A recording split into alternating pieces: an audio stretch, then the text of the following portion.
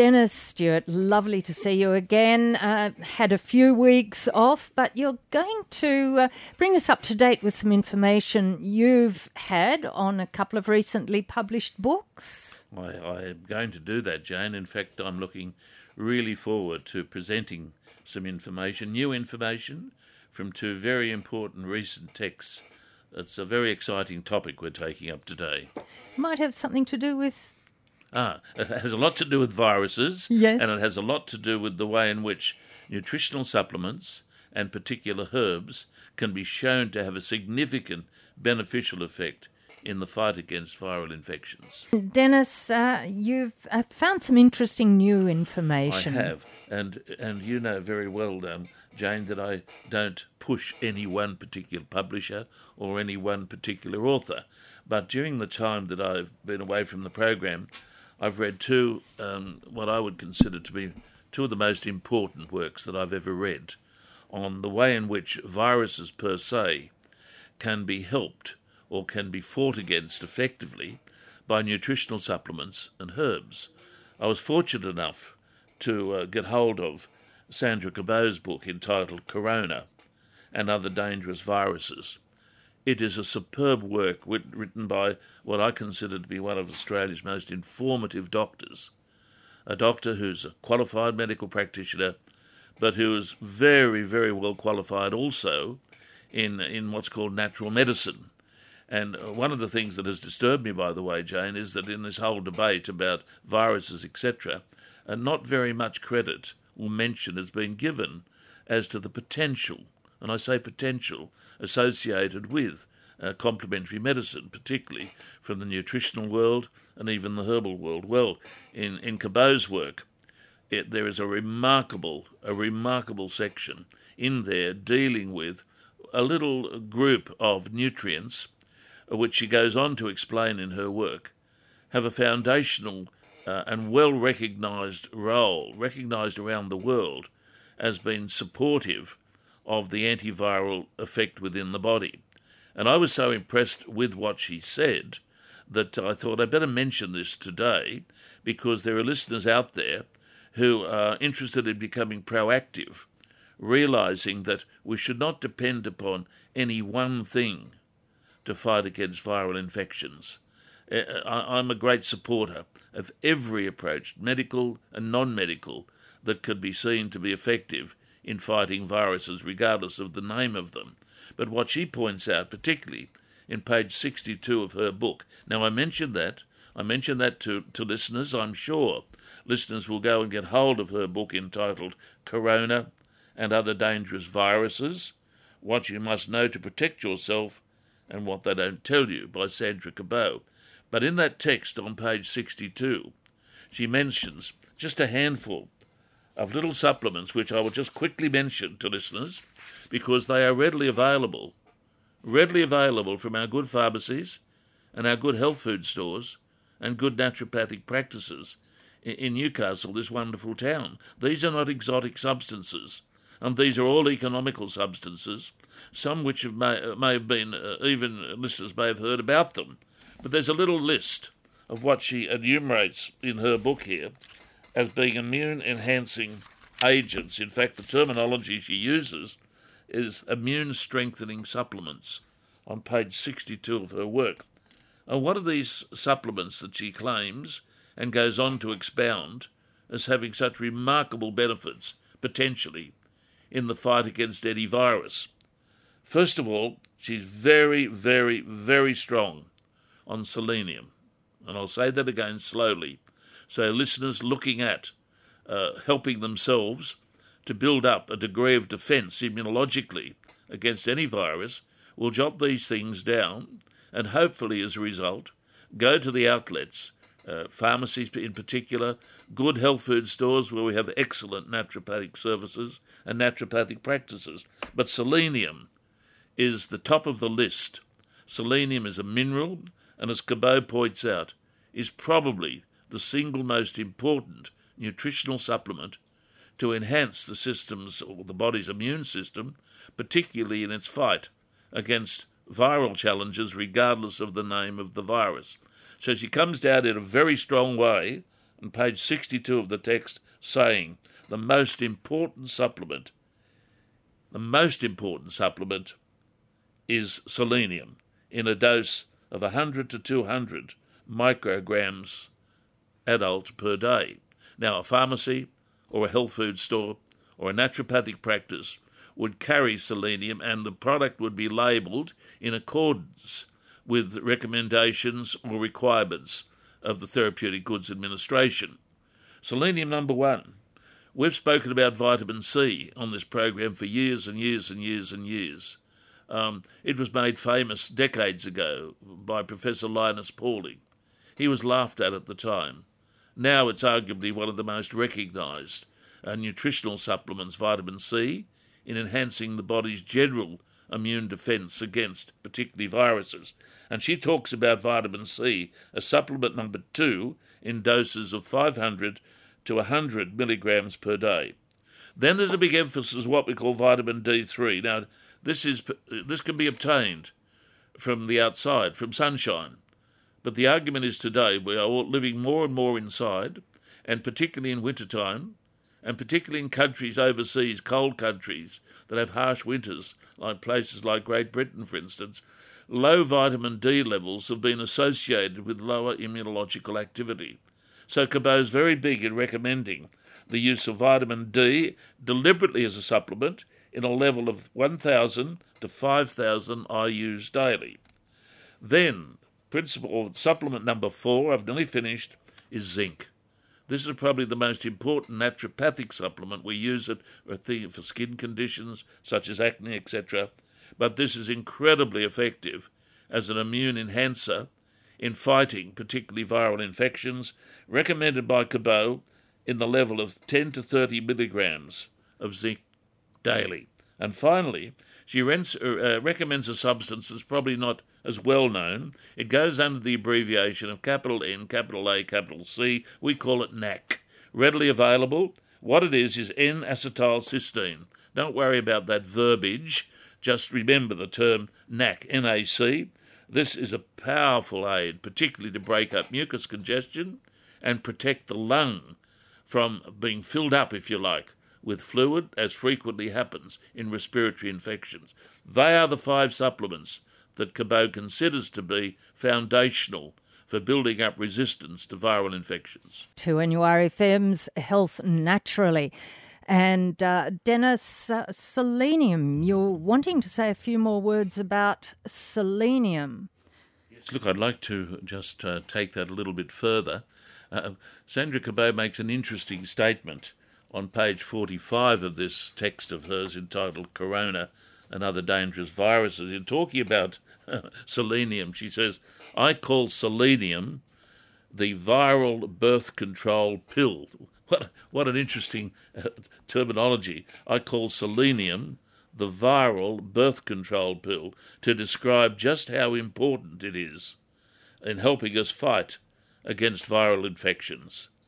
A normally harmless or low pathogenic virus can become far more destructive in a person who is selenium deficient. Now, what she's basically saying here is, look, this thing is so useful as a supplement in preventing, or at least potentially preventing, viral infections that she compares it, if you like, to the contraceptive pill. A lovely term. Remember, selenium, listeners, as the viral birth control pill to describe just how important it is in helping to fight viral infections. Even if you pick up nothing from what I've said today, go and think about selenium. It can be obtained from food, but it's not as present in food these days as it was.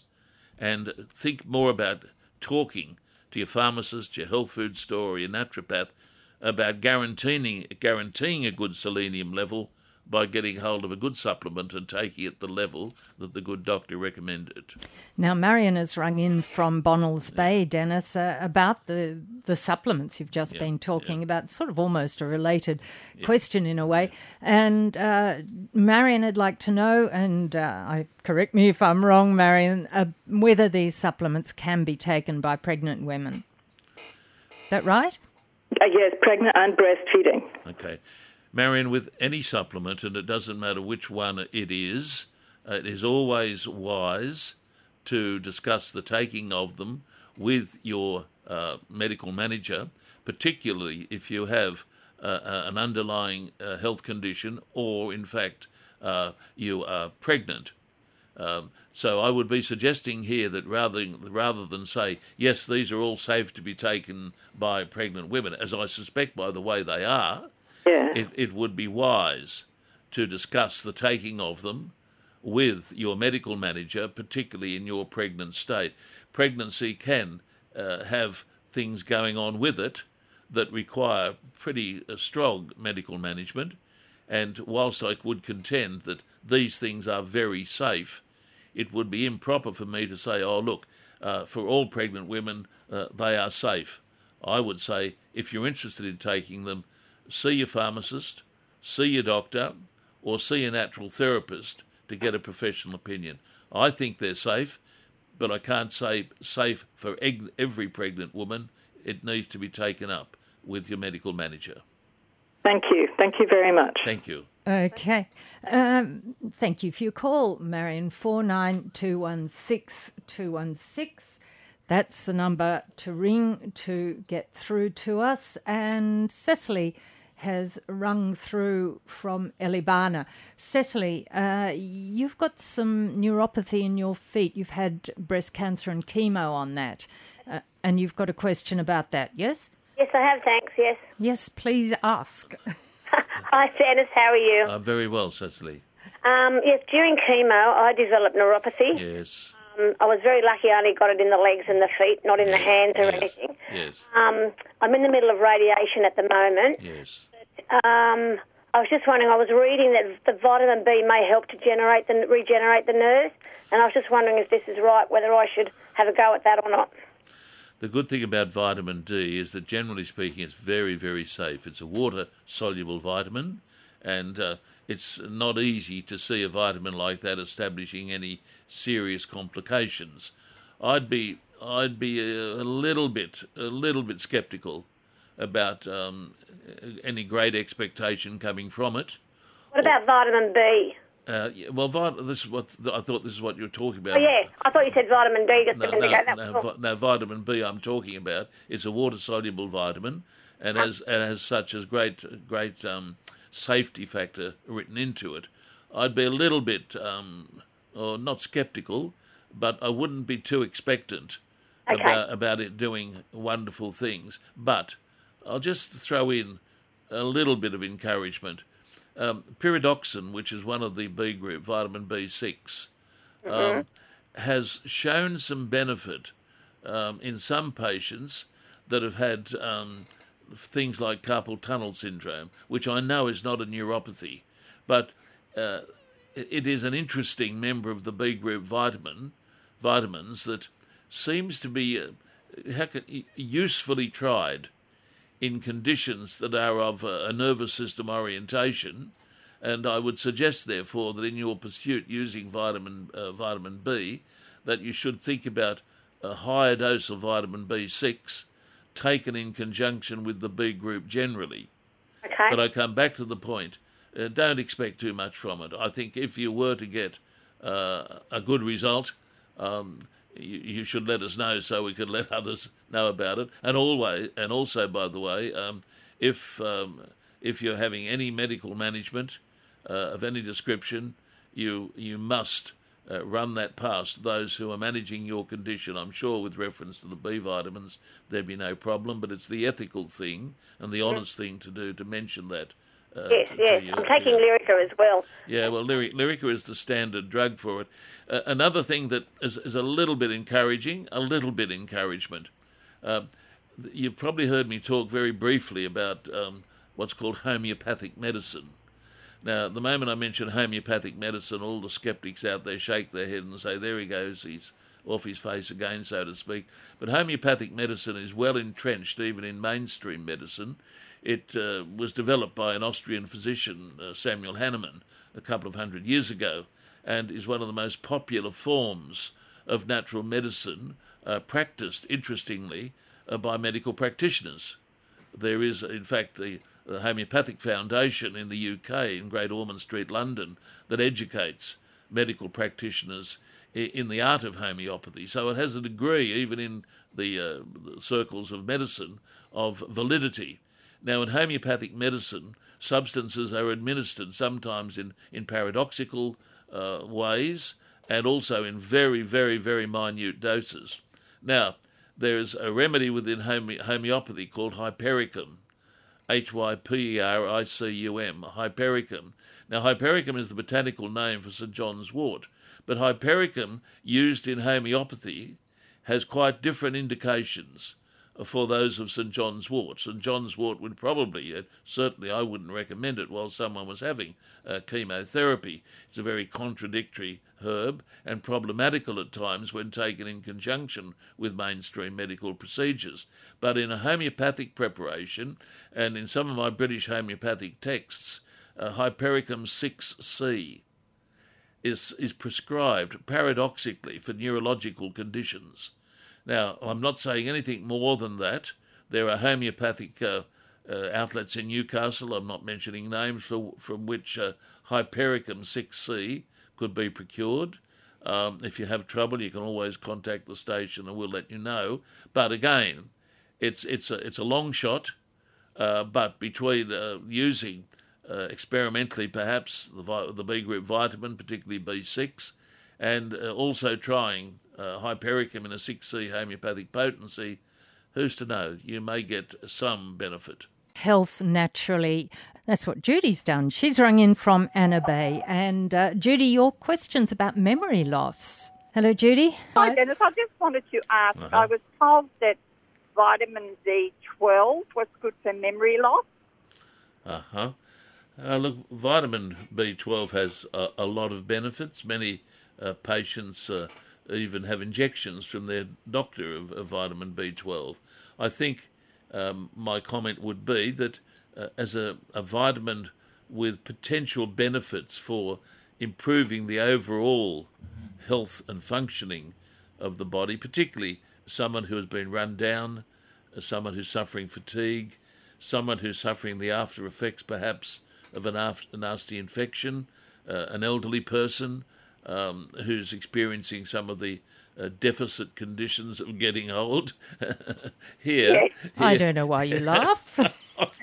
Oh, Jane, I'm not old. Exactly. I fight against it. Look, I think it would be useful, but being a simple old-fashioned herbalist, I believe that there's a lot in the herbal world that has a lot to do with what we call cognitive decline. That's a trendy term, isn't it? Cognitive decline. And I'll mention a couple of things that I've been very, very, very excited about. But the first thing that I will mention is that in preparation for a recent 2-day seminar on Australian Indigenous herbs that I participated in and conducted about a month ago, I had cause to study a herb called Java kidney tea. Now, you say, well, why are you mentioning Java kidney tea in the context of memory loss, and why are you mentioning Java kidney tea as being an Australian herb?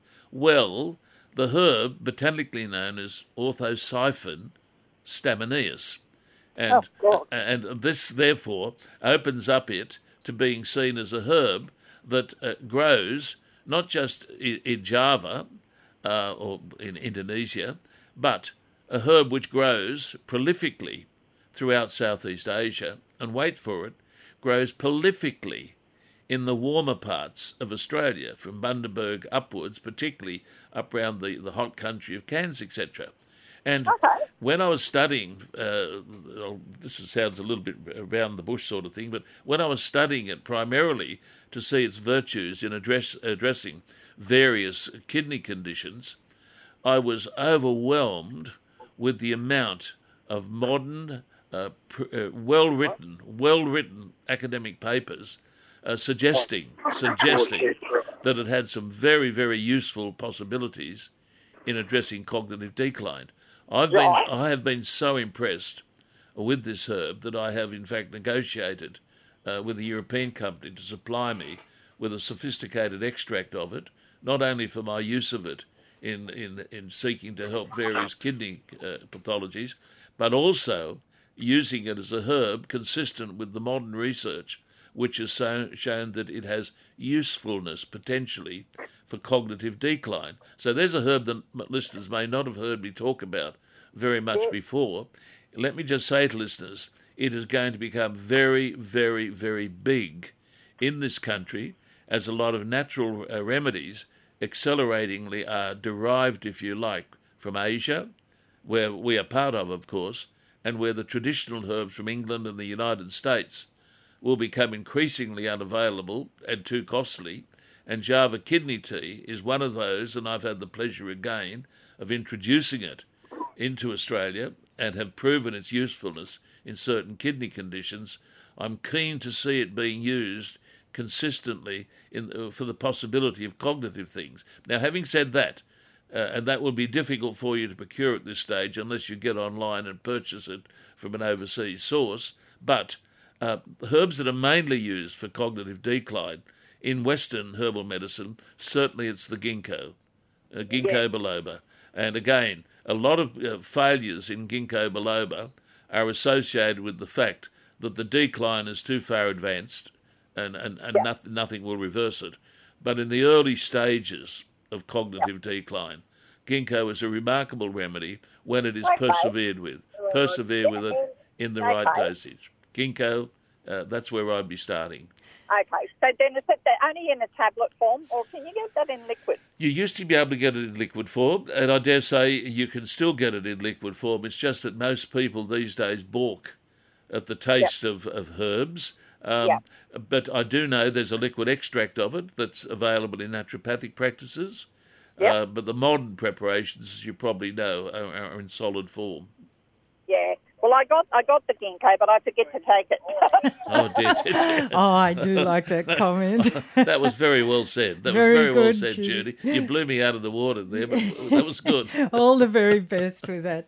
We're going to head over to Mount Vincent now, where Greg has rung in, Dennis. Yes, and yes. Greg, you've got a question about a mouth ulcer or mouth ulcers. Is that right? That's correct, yes. Hello, Greg. Have you been battling this for very long? Yes, it has been quite a while. It's probably a year. Okay. Well, look. There's a number of mouth ulcers. They sort of stay and get better, and another lot breaks out almost immediately. They're not huge mouth ulcers, but they're still very annoying. Okay. Look, one of the best approaches here as far as managing their presence is to use an old-fashioned herbal medicine specific called tincture of myrrh. MYRRH. Now, that is very confidently documented in the British Herbal Pharmacopoeia, which is one of the major references for modern Western herbalists, and it is very, very unique in its potential to tidy up an ulcer that's there, and if used prophylactically, it can also lessen the subsequent outbreak of them. But interestingly, in a range of products known as celloids, CELLOIDS. Celloids are mineral substances produced by the good Australian company Blackmores that make a lot of products, together with other good Australian companies. They make the celloids, and there's a celloid in there called PC73. Now, I know that sounds a little bit esoteric and secretive. It's not secretive, it's just a code of enumerating a product based on potassium chloride in a micro dose. Now, that is a very inexpensive product that it would have to be procured from a practitioner, a naturopathic practitioner or a herbalist who stocks the celloids. But I have had over the years remarkable results from using PC73, usually in conjunction with sodium phosphate as a celloid, SP96. Remember those codes, PC73, SP96, in the celloid range. They have given me good results over many years as harmless, inexpensive substances to take ongoingly as a means of breaking out of the tendency to get these wretched things. Yes, I've tried most things, different non-foaming toothpaste, mouthwashes. Yes. Take regular vitamins, but no. Well, I would suggest you try the Celloids. Okay. They would be, if you go into Cessnock, there'll be a practitioner there that would stock those.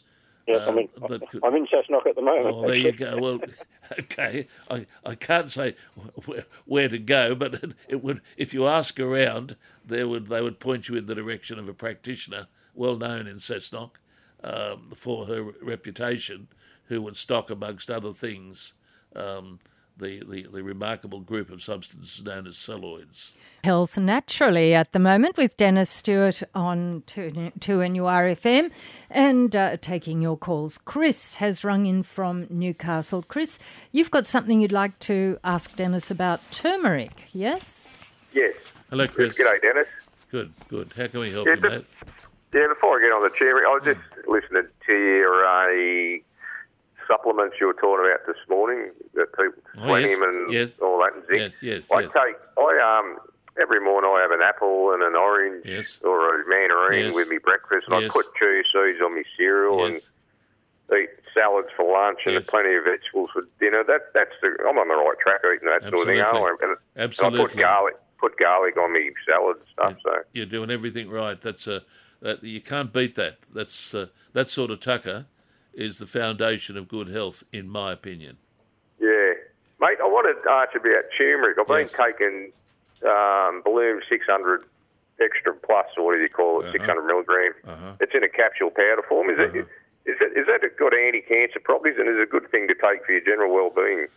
Okay, look, what I'd say about turmeric is this, that I tend to think that turmeric has been a little bit left out by the emphasis on curcumin, which is one of its chemical constituents. Turmeric is a herb. Curcumin is one of the active principles, which has a mild anti-inflammatory effect.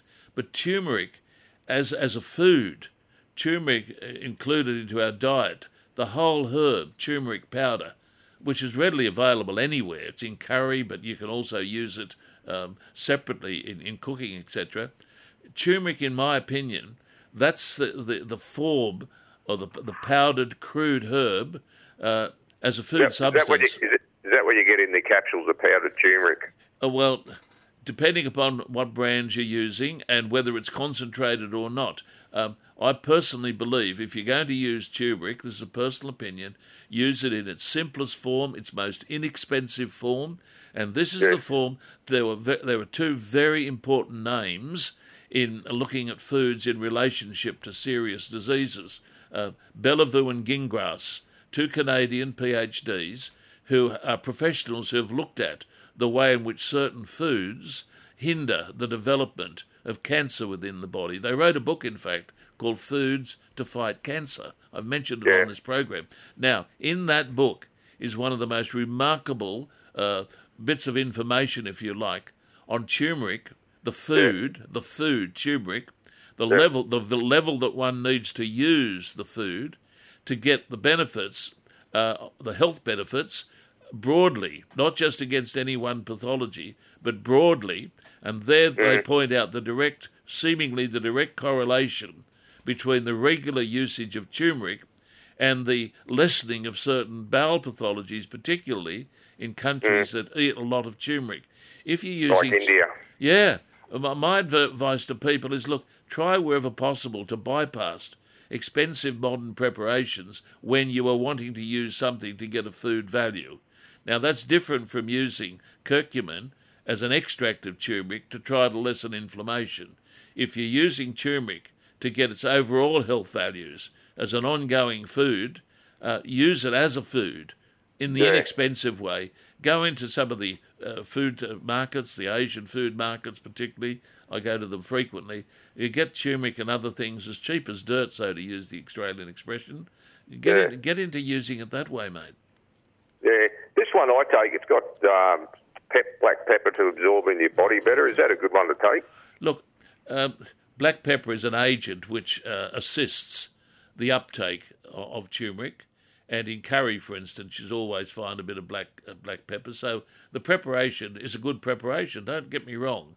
All I'm saying is, wherever possible, try to use the herb.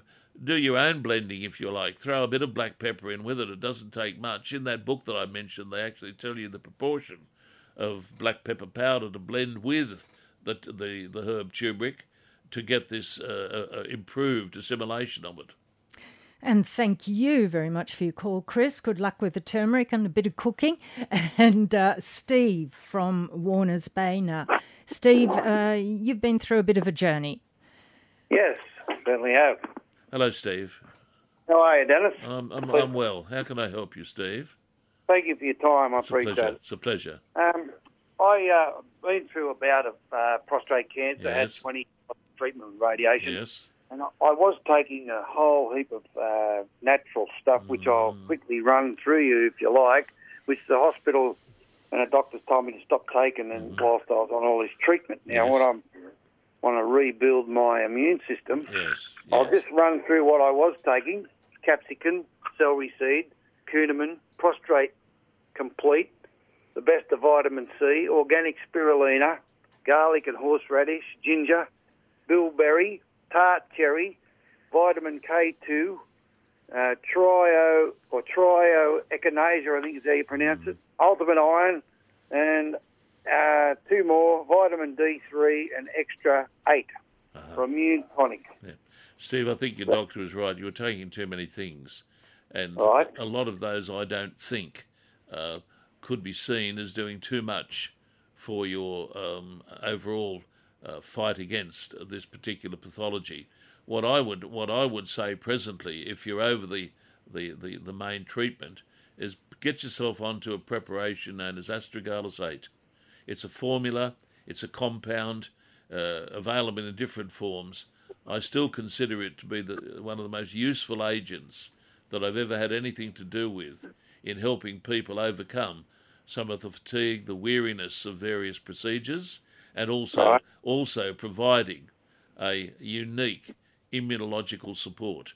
If possible, next week I'll take that herb up in the context of viral infections, but amongst all the other things, I didn't hear you mention astragalus 8, and yet astragalus or the astragalus 8 formula, in my opinion, is one thing that you need to be thinking about now. If you're under your doctor still, mention it to him.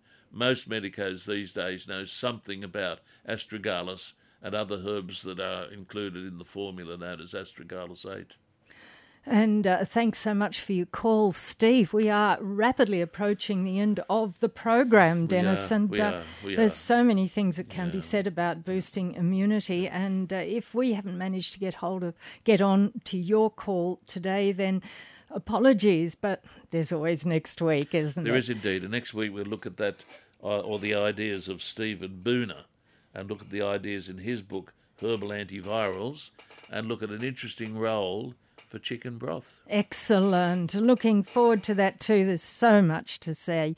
And you can catch this program on podcast in the next few hours, 2NURFM.com.au.